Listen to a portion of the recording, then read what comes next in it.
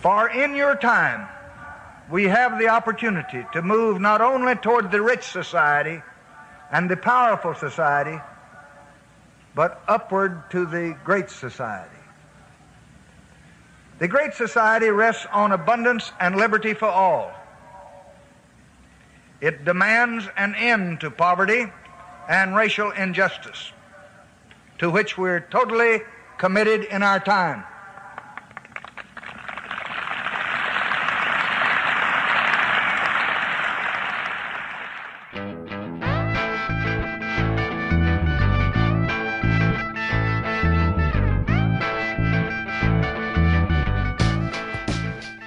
Hello and welcome to episode 10 of American History 2. The eagle-eared amongst you might already have noticed that these are not the dulcet tones of Mark McClay, rather this is Dr. Malcolm Craig. Today we're going to be examining a subject very close to my co-host's heart, that of American President Lyndon B. Johnson. So as Mark will be doing most of the talking today, I thought I would step into the host's chair for a bit of a change. But before we get into LBJ, hello and welcome, Mark. We're going to be looking at your chosen specialist subject. Yes, I would say hello, Malcolm. First of all, I would say close to my academic heart. Like I don't walk around making everyday decisions based on thinking what would LBJ do. Mostly because I don't fancy starting another war in Southeast Asia. But besides from that, I am delighted to have the chance to talk about Johnson. So the rumour that your flat in Glasgow is decorated with posters of Johnson are completely unfounded. One poster, and it also includes Richard Nixon. So it's very it's not partisan. Covering all the bases.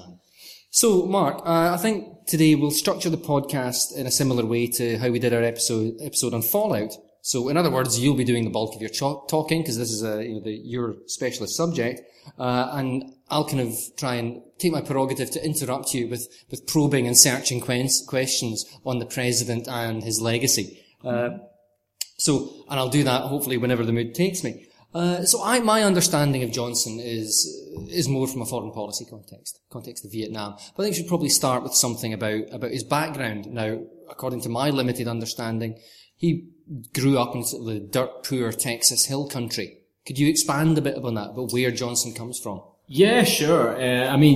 Before I go into kind of giving a brief biography, can I describe a wee bit about Lyndon Johnson? I love the quote that the former Texas governor, John Connally, who was a Johnson aide for a while and then became the Texas governor in 1963, and he described Johnson in the following way, quote, "There is no adjective in the dictionary to describe him. He was cruel and kind, generous and greedy, sensitive and insensitive, crafty and naive, ruthless and thoughtful, simple in many ways and yet extremely complex. Caring and totally not caring, he knew how to use people in politics in the way nobody else could that I know of." And was that the same John Connally that is in the car with John Kennedy in the assassination? Yes. In 63. So the same man that's right there when the president is assassinated. Yeah. And he's also he's a Democrat at that point who will then become a Republican. So he's kind of he's one of these guys you can see the changing of the South from Democrat to Republican. Right. He goes with the political wins in the 1970s. But back to Johnson. So as you mentioned, the kind of Texan background, he comes from a lot of poverty. Initially when he was growing up, his father was a very well respected member of the Texas legislature. So quite well respected in the community, but he actually ends up being disgraced. And, the people in the community turn against his father, and Johnson ends up growing up in mostly poverty. As soon as he steps into the politics, he's a Democrat. First of all, if you're from the South, around about this time, then you're a Democrat in the early 20th century. And unlike some other Texan Democrats who can't stand Franklin Roosevelt, Johnson loves FDR. He's his political hero, or one of, and, Johnson's a strong New Dealer. And he runs part of a New Deal program called the National Youth Administration for Texas in the 1930s, and quickly ascends the political ladder, very quickly becoming a congressman and then a senator. And to get into the Senate, he wins an election by a threadbare margin, and he becomes known as Landslide Lyndon, as a sort of poke at the fact that there were many dodgy votes in there. There were whole counties that voted in their entirety for Lyndon Johnson, including people who were probably in caskets at the time. Although I'm sure if Johnson was sitting here with us, he'd point out his opponent, Coke Stevenson, was probably doing the same. And in 1955, he becomes one of the youngest Senate Majority Leaders in the history of the United States, and then promptly has a massive heart attack as well. So, and that's a powerful position within the American political system, the Senate Majority Leader. And as far as I understand, like many historians have seen LBJ as one of the most effective, if not the most effective Senate Majority Leader there's ever been in American history. Is that true, and why is that the case? Yeah, a lot of historians seem to think that he was the most effective. I mean, I think this also stems from the fact that Robert Caro, who has done these huge tomes on Johnson, so he's like 1,000-page books each, and he's on the 4th volume. He's only just at his presidency now. And he did a book called Master of the Senate, and this is like a political, if you're a politician, you've read Master of the Senate. And Caro, who is generally quite negative about Johnson as a person, but sees him as this master legislator, and you kind of get the birth of this kind of semi-myth of the Johnson treatment, whereby, he would grab you by the lapels and look down over you, cajole you and threaten you and then praise you and do everything he could possibly do to try and get you to vote his way. And that's, I suppose, one thing to bear in mind that we often don't think about when we're talking about figures like that. He's quite a big, powerful he's over man. 6 foot. Yeah, he can physically intimidate people. Yeah, if and when he wants to. I think I'm right in saying he was the tallest president since Lincoln. Lincoln was a very tall man. I think Lincoln is the tallest president. I think Lincoln's still the tallest president. And James Madison, I think, is the shortest. That sounds about right. I think Madison is the shortest. There's some trivia. There's some presidential trivia for you. Yeah, but I mean, what he most significantly does is he's a Southerner, right, and who for most of his legislative career votes as a Southerner, i.e. votes against civil rights measures. Now my reading of this is Johnson's a pragmatist. I actually think he believed the sort of the same kind of racist things of a lot of the Deep South, for various reasons I can't go into just now. But he basically votes like a Southerner until he decides in the 1957 to start shepherding through the first ever civil rights bill, and he manages to shepherd 2 through in 57 and 60. They're the first since Reconstruction. They're very watered down. They're compromised the hell out of just so they would pass. Because Johnson, being the ultimate pragmatist, would not accept a civil rights bill that wasn't going to pass. And part of the reason he does this is because he's now got national ambitions. He wants to be president. He doesn't want to just appeal to his Texas constituents. But also, I do think he genuinely believed in civil rights, as his presidency, as we'll discuss, goes on. But in 1960, he doesn't get the Democratic nomination, as we all know. It goes to John F. Kennedy, and Kennedy taps Johnson to run as vice president, not because he loved Johnson, but because Johnson's a Texan, and Kennedy was worried that what had been the solid Democratic South was starting to waver, and he wanted Johnson's help to win the South. And Johnson does. They managed to win Texas in a somewhat dubious fashion.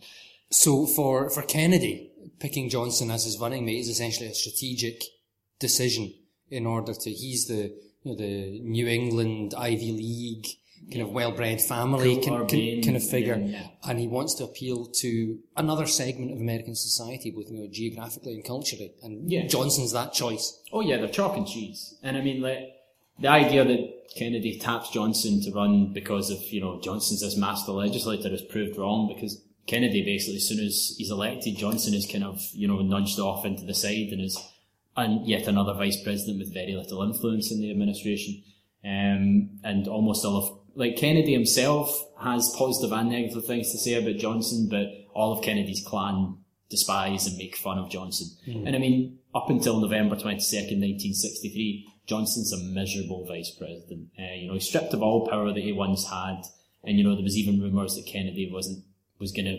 boot him off the ticket in 1964 because they didn't think Texas was gettable anymore. And part of the reason Kennedy's in Texas is to try and smooth relations between a divided Democratic Party there. So, on that day, November 22nd, 1960, that's when it all changes for Johnson. Yeah. I mean, the assassination of Kennedy by Lee Harvey Oswald, and we're going to come on to talk about the assassination, I think, in a future podcast. Yeah. Maybe addressing some of the persistent conspiracy theories about which Johnson will be part of. Johnson becomes part of, absolutely. But that everything changes then. Suddenly Johnson, from a position of having no power, being laughed at by the Kennedys, suddenly he's the man in charge. So he assumes the presidency under these tragic circumstances for the United States, the assassination of another president. Could you talk about that a little more? Yeah, and here is where historians generally give Johnson great credit in terms of managing this, what was a fearful time for many Americans. You know, you got to remember the Kennedy assassination, which, as you said, we'll talk about in more detail, was a shared experience. You know, millions upon millions followed the events occurring on television, and nobody knew what had happened. I mean, even to this day, you know, people don't accept it was just a lone gunman. People thought it might be the Soviet Union or someone else. And you know, Johnson's sworn on Air Force One with Jacqueline Kennedy standing by his side with the blood from her husband still on her coat. You know, that's as kind of raw as it is. And so Johnson has a great fear of being an illegitimate president, not being accepted. But basically, he does a very smart thing.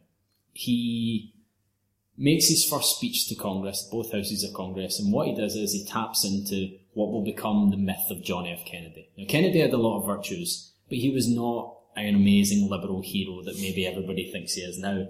But Johnson basically uses this Kennedy liberal legacy to justify himself. He says, let us continue. Let us pass civil rights, first of all, as a testament to Kennedy's legacy. So he makes that part of Kennedy's legacy. And that helps, you know, assuage the fears of people who thought, oh, here we go, a Southern Texan in the White House. We're just going to go back to, it'll be Andrew Johnson all over again from like the 1860s after Lincoln was assassinated. And a lot of his advisors warn him. They're like, look, you'll waste too much political capital on civil rights. And, you know, I love one of his great quotes is, you know, Johnson says, well, what the hell is the presidency for? And, you know, civil rights leaders who are, you know, probably justifiably scared at this time, despite Johnson's kind of shift towards a more progressive view on civil rights. They speak to him, you know, worried that he's not going to say anything, and Johnson answers him, you know, I'm free at last, thank God Almighty, I'm free at last. Basically saying, I no longer have to vote as a Texan, I am now voting as an American, and I will push civil rights. And not only civil rights, you know, the 64 Civil Rights Act, the 65 Voting Rights Act, all of these kind of, you know, landmark pieces of civil rights legislation. Johnson also has even bigger aims for the United States as well, his so-called Great Society program. And he talks about one of the first parts of the Great Society is the so-called War on Poverty that he comes up with. So could you tell us, you know, a little bit more about that? How does this kind of all fit into, because he's got to face re-election in 64 up against Senator Barry Goldwater of Arizona. Mm-hmm. How does that all play out? Well, the War on Poverty is it's one of these projects. When Johnson takes over the presidency, Kennedy had been toying with these kind of experimental approaches to poverty, and Johnson gets told about it when he takes over a few days after by Kennedy's economic advisor Walter Heller, and he's like, "That's my kind of program. Move full steam ahead. You know, that's what's going to be the nucleus of his Great Society, the Great Society, which we'll discuss a wee bit more in a minute." And the War on Poverty is sold as an unconditional war on poverty, is what Johnson calls it. But in fact, it isn't a huge program. The expenditures are only about $1 billion a year or so, and it's a lot of experimental approaches to tackling poverty. And Johnson forces this through in 1964. This is to be one thing to kind of show he's a can-do president, as well as getting the Civil Rights Act before the election against, as you say, Barry Goldwater. And Barry Goldwater's response to the War on Poverty is, you know, many of the, you know, we're set to be faced as part of a war on poverty, and who can be against that? And I can tell you, Barry Goldwater most definitely was against that. I mean, the 1964 election is fascinating on the basis that it is, like, some people are sceptical about, because Johnson sort of runs a sort of very, you know, kind of pie-in-the-sky campaign about, you know, we're on the reach for the Great Society. And people don't think he goes into enough details, but this is very much a liberalism versus, you know, conservatism campaign, you know. Is it liberalism versus conservatism, or liberalism versus Goldwater's brand of conservatism? Well, yeah, well, I mean, conservatism in the sense of small government conservatism. Right. So Barry Goldwater, I mean, Johnson wins the election essentially by painting Goldwater as an extremist. Also, he benefits from the fact that, you know, he's an inheritor of Kennedy's legacy, And also he's shown himself to be a very good president in the intervening times. And one thing I love is, Barry Goldwater's, election slogan, "In your heart, you know he's right." Yeah. And the Democrat response to that, "In your guts, you know he's nuts." Because they managed to paint Goldwater as someone who's quite extreme in his views. They didn't have to try hard. Goldwater probably wasn't as much of an extremist as we think. He just had a tendency to say stupid things whenever a microphone was switched on in front of him. He talked about lobbing a grenade into the Kremlin, the use of tactical nuclear... Slightly more than a grenade into the Kremlin. Sorry, yes. And a tactical nuclear weapon strike on Vietnam, whatever a tactical nuclear weapon is. Maybe you could tell me what that is. He was in favour of using nuclear weapons in Vietnam to defoliate the jungle. Yes. And thereby stop the Viet Cong and the North Vietnamese army from bringing supplies down towards the south and the front lines and all that kind of thing. So just effectively indiscriminate, relatively, use of nuclear weapons. Yeah. And his famous statement when, I think it was Nelson Rockefeller at the Republican National Convention in San Francisco. Yeah, it was in Cow Palace. Yep. Accuses Goldwater of being an extremist, and he has his famous statement: "Extremism in the defence of liberty is no vice, and moderation in the pursuit of justice is no virtue." Is no virtue. Yeah. So Goldwater is that many people see him as the father of modern conservatism, the forerunner to Ronald Reagan. There are differences between Goldwater and Reagan. Particularly, Goldwater won't embrace the social conservatism that will come to define a lot of the Republican politics in later. And religious conservatism. Yeah, he's against gays, the don't ask, don't tell in the military and all that kind of stuff. He doesn't care about abortion. He actually believes what he's saying when he says small government. But Goldwater also voted against the Civil Rights Act, which was another reason why he was seen as an extremist, on the basis that he felt the federal government would be too involved in the states, not out of the fact he was a hard-boiled racist. So to briefly round this up, it's a landslide for Johnson in the 64 election. Yeah, he beats FDR's 36 landslide by a few percentage points, which is... It's both a popular success and a success in the number of states that he wins, because Goldwater wins 6 states. Goldwater wins his home state in the Deep South. Yeah. And this is where we start seeing the Deep South become Republican for the first time since, forever.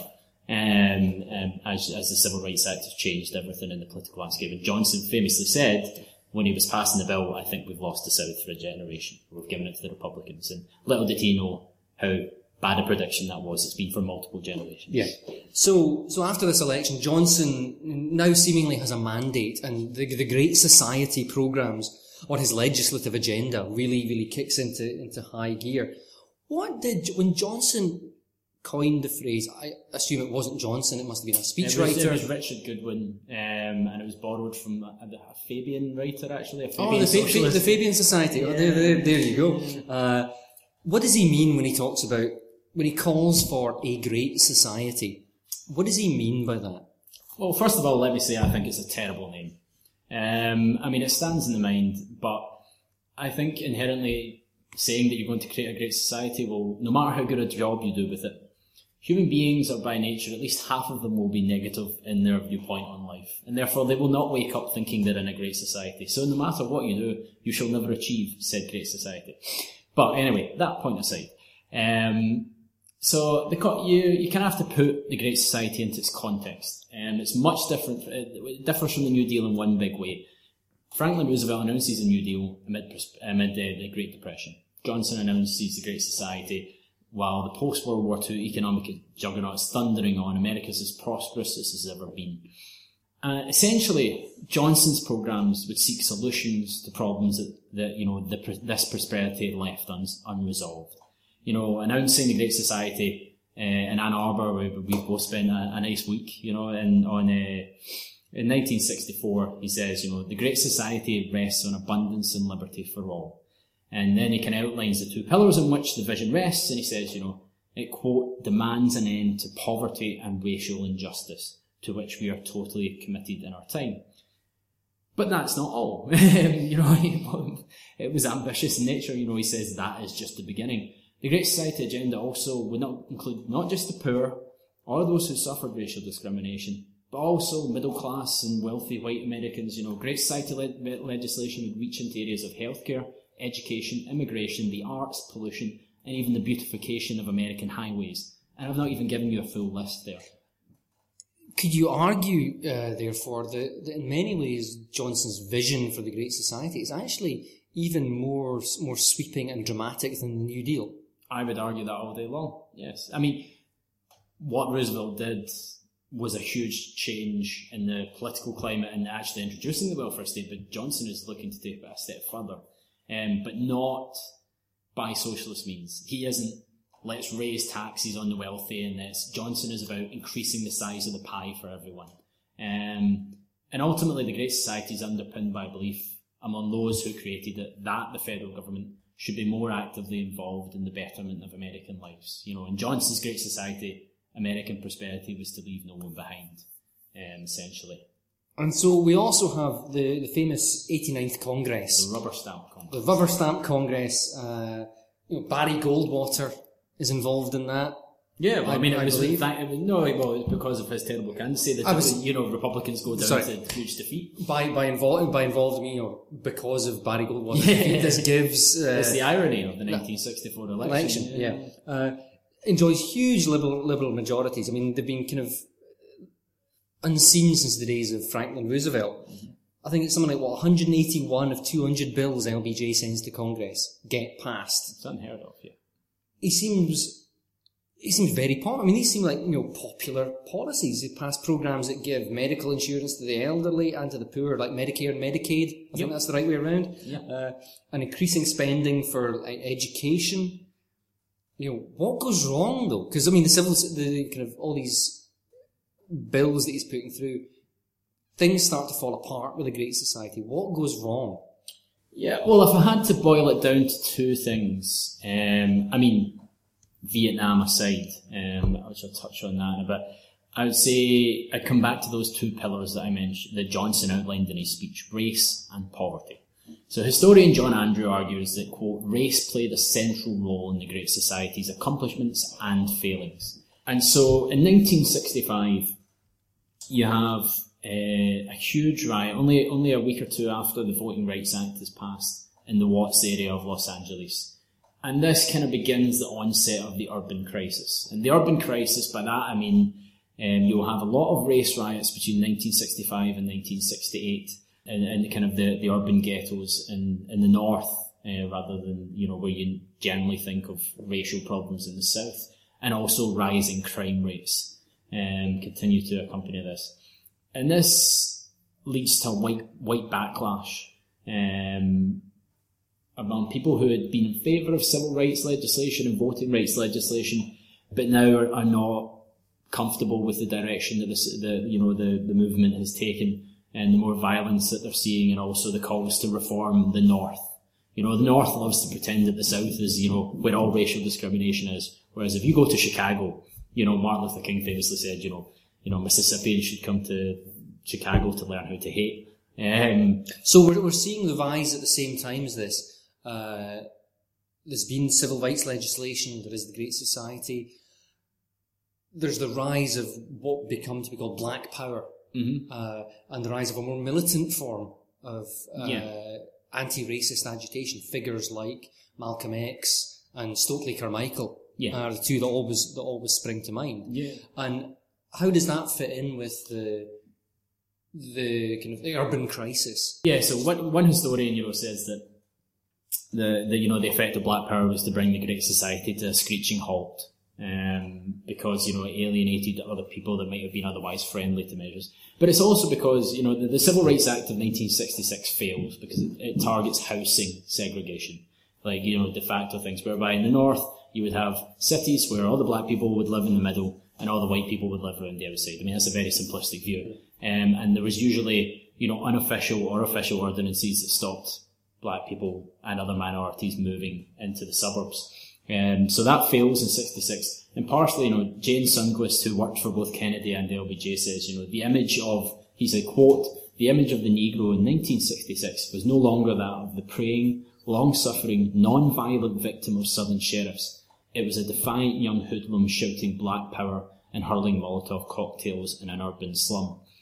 And in the 1966 elections, the Republicans make quite substantial gains, which kind of reasserts this conservative coalition in Congress between Southern Democrats, who had gone along with parts of the Great Society, not the Civil Rights Act, and Republicans who had gone along with the Civil Rights Act but not the Great Society, or at least not the kind of war on poverty part of it.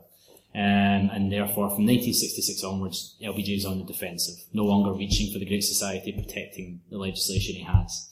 And looking back on this, the historian James Patterson has written a book on 1965 when everything seemed to be going fantastically well.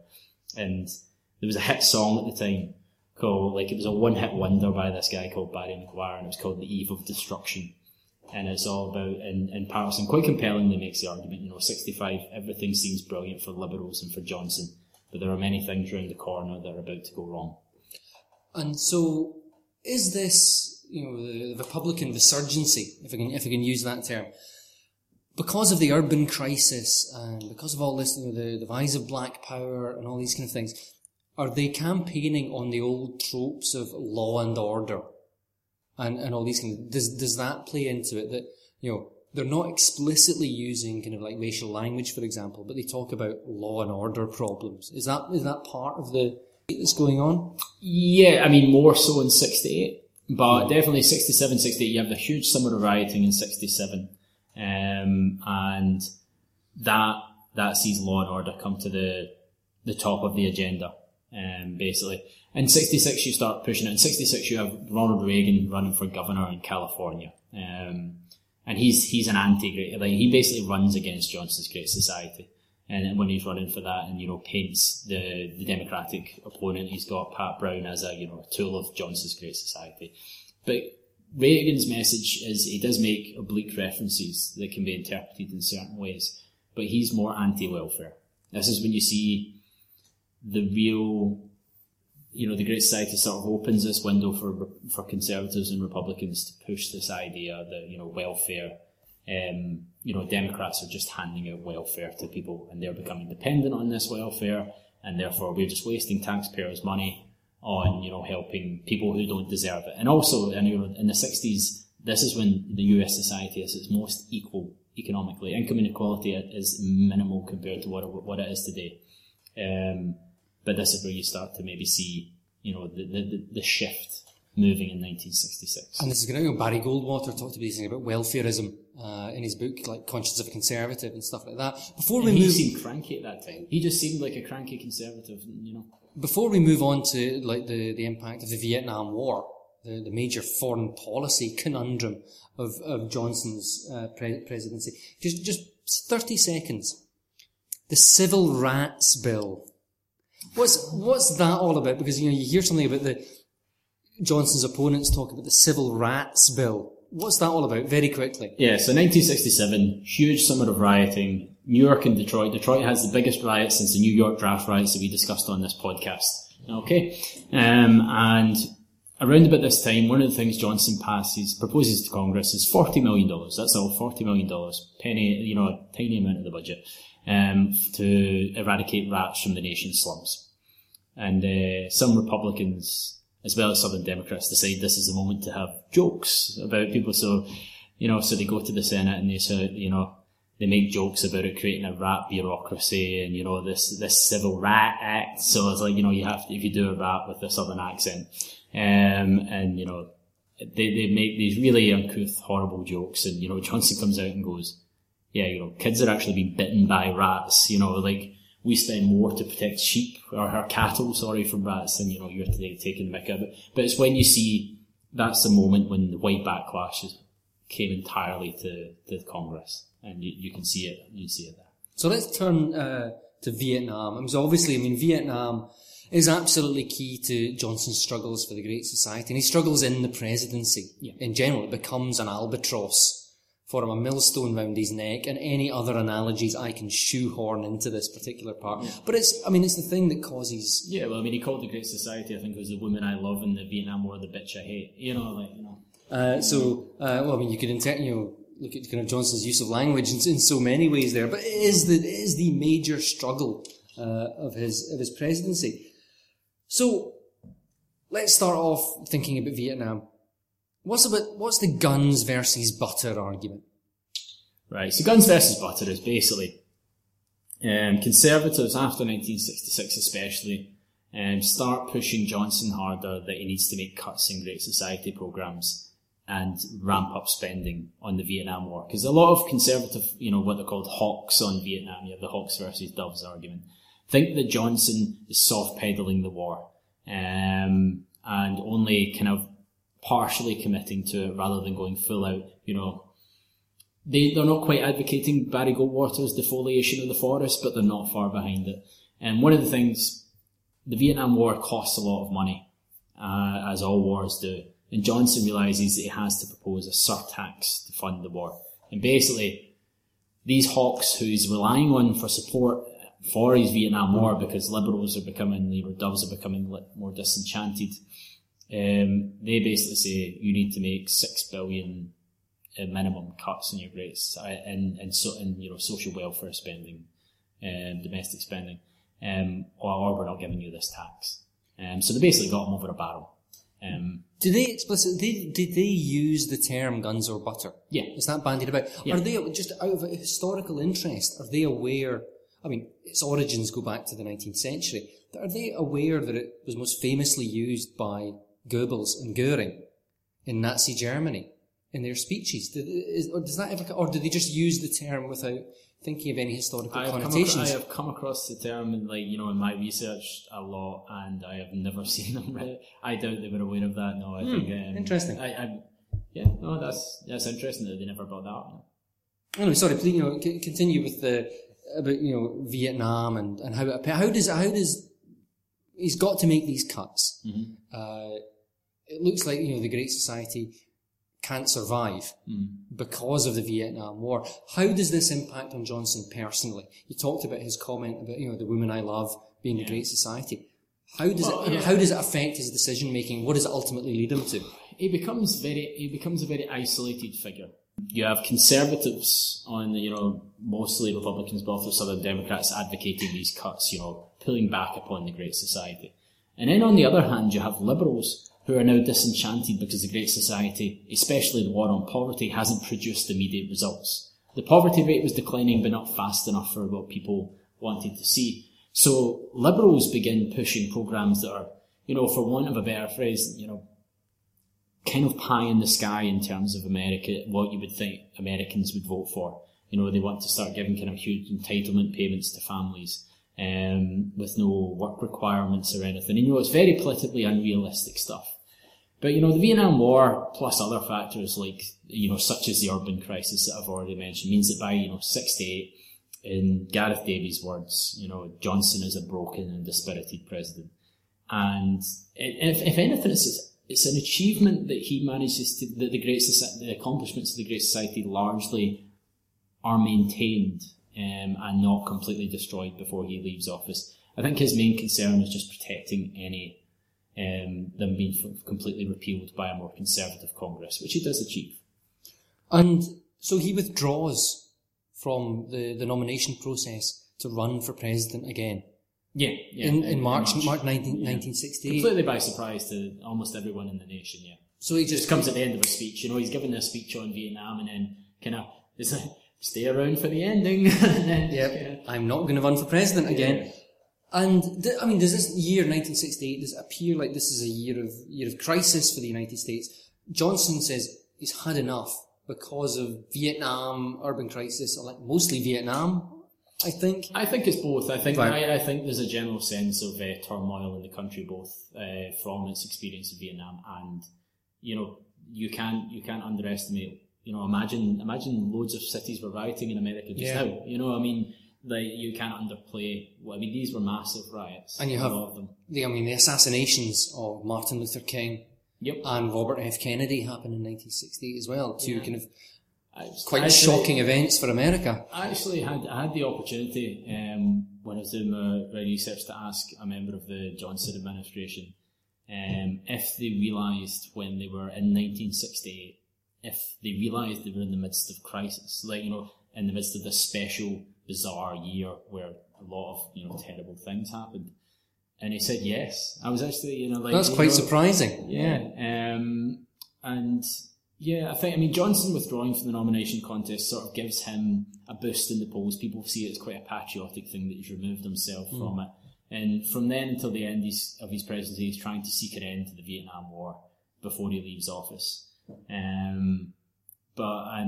So his vice president, Hubert Humphrey, gets the Democratic nomination amid chaotic scenes in Chicago with anti-war protesters everywhere. And, the Democratic Party is now completely divided between between quite a few flanks, over the Vietnam War, over the Great Society, over race. And the Republicans, who have been out in the dark for a long time, only had Eisenhower in the presidency for the last 30-odd years, they are now a united force. And united behind one and only Richard Nixon. Which is the subject, I think, for another podcast, though. Oh, most definitely. Yeah. But he runs on that message of law and order. And he also runs quite hard. I mean, people say he doesn't really run on domestic issues. But, I would disagree with this. Nixon talks about poverty policy and says this is the clearest choice in this campaign. And he said, he runs very hard against the war on poverty. Whereas Hubert Humphrey, supports beefing up poverty funds and everything. So, sorry, you were going to ask. No, I'm just thinking to kind of round out this episode of the podcast. Given all his domestic and foreign policy travails, how do historians rate Johnson? Where does he come in the pantheon of American presidents? Where does he fit? Above Jimmy Carter. I knew you would say that. No, I mean, he's generally sort of second or third tier. He's either kind of in there with just below kind of Teddy Roosevelt area, or if the historian is particularly upset about Vietnam, then they'll drop him down into the kind of third tier. But most agree that he would be seen as a great president if it wasn't for the Vietnam War. That's a big caveat. And it's quite interesting, actually, because when I began my thesis, and I remember the first talk I gave, I started by saying Lyndon Johnson is the most forgotten of America's unforgettable presidents. And 5 years ago he was. People, there was polls that showed, whenever Yacht showed them lists of presidents in the last 50 years, the one that always got the most don't knows was Lyndon Johnson. People just didn't remember him. But it's funny how anniversaries change all that. In the 50th anniversary, he came to the presidency, a year and a half ago, and since then, there's been wall-to-wall coverage of, the war on poverty, the Great Society, books coming out reassessing Johnson. And he's no longer the most forgotten of America's unforgettable presidents. It's quite funny, I was reading a piece where, Robert Caro, the guy I mentioned before, he wrote another book recently, and he stresses, Johnson's achievements in getting the Civil Rights Act and war on poverty through Congress. And he was at a dinner with Obama, and he felt that Obama was being quite, cool and not very nice to him on the basis that he perceived Caro's, bigging up of Johnson as a legislative, his talents with saying, comparing it to Obama being unable to get anything done with Congress, after 2010. It's been quite interesting, the transformation Johnson's legacy's gone through. And what's the legacy of the Great Society? Does it have a legacy in America? Yeah, most definitely. I mean, first of all, obviously the civil rights achievements transformed America. There's still a long way to go to have sort of racial equality in America, but, without the Civil Rights Act and the Voting Rights Act, and even the Civil Rights Act of 1968, which was eventually passed to tackle housing segregation, they were huge successes in terms of things that were written into the Book of Law. But for the Great Society more broadly, it was perceived as a failure for a long time, I think mostly by liberal historians who blamed it for the demise of liberalism after Johnson left the presidency. But in fact, Gareth Davies and others have written more recently that actually bequeathed an era. You have Medicare, there was this brilliant quote by a Tea Party person, they got up to protest Obamacare, and they were at this thing, Tea Party obviously completely anti-government, that's their idea, and they got up and shouted at their congressman and get your hands off my Medicare, was their chant. So, and that was a liberal president that brought that in. The federal government has expanded in huge ways in the education field. For example, George W. Bush did No Child Left Behind, that huge education program. I would argue that the one exception to this is the war on poverty. The Office of Economic Opportunity, which was the main body of that, was scrapped in 1973. the same year that Johnson died at the relatively young age of 65. But in the long run, the enduring legacy of the Great Society has been to intensify the debate over the role of the federal government should play in social welfare, how much government should be involved in this area of American lives. Conservatives who dislike such interference have continued to see the Great Society as an era of great folly, while liberals look back on it as, somewhat of a golden age now. Excellent. Well, I think that's a great place to end the podcast there. Thank you very much, Mark, for talking so extensively about Johnson and his politics and his legacy and his legislative achievements and his downfall, if I can use such a term. I can genuinely say it was an utter pleasure. Excellent, excellent. So in our next episode, that's 10 down, more to go. Yeah. In our next episode, we're actually going to have our 11th episode plus a special.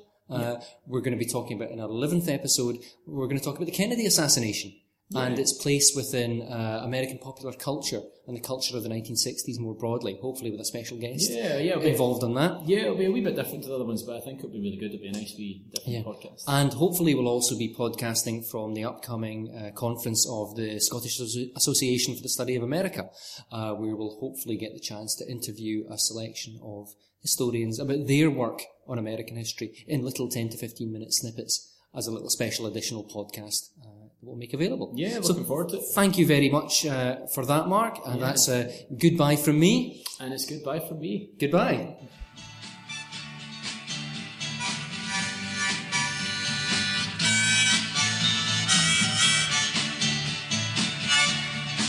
Yeah, my blood's so mad, feels like coagulating. I'm sitting here just contemplating. I can't twist the truth, it knows no regulation. Handful of senators don't pass legislation, and marches alone can't bring integration. When human respect is disintegrating, this whole crazy world is just too frustrating. And you tell me over and over and over again, my friend, you don't believe we're on the eve of destruction.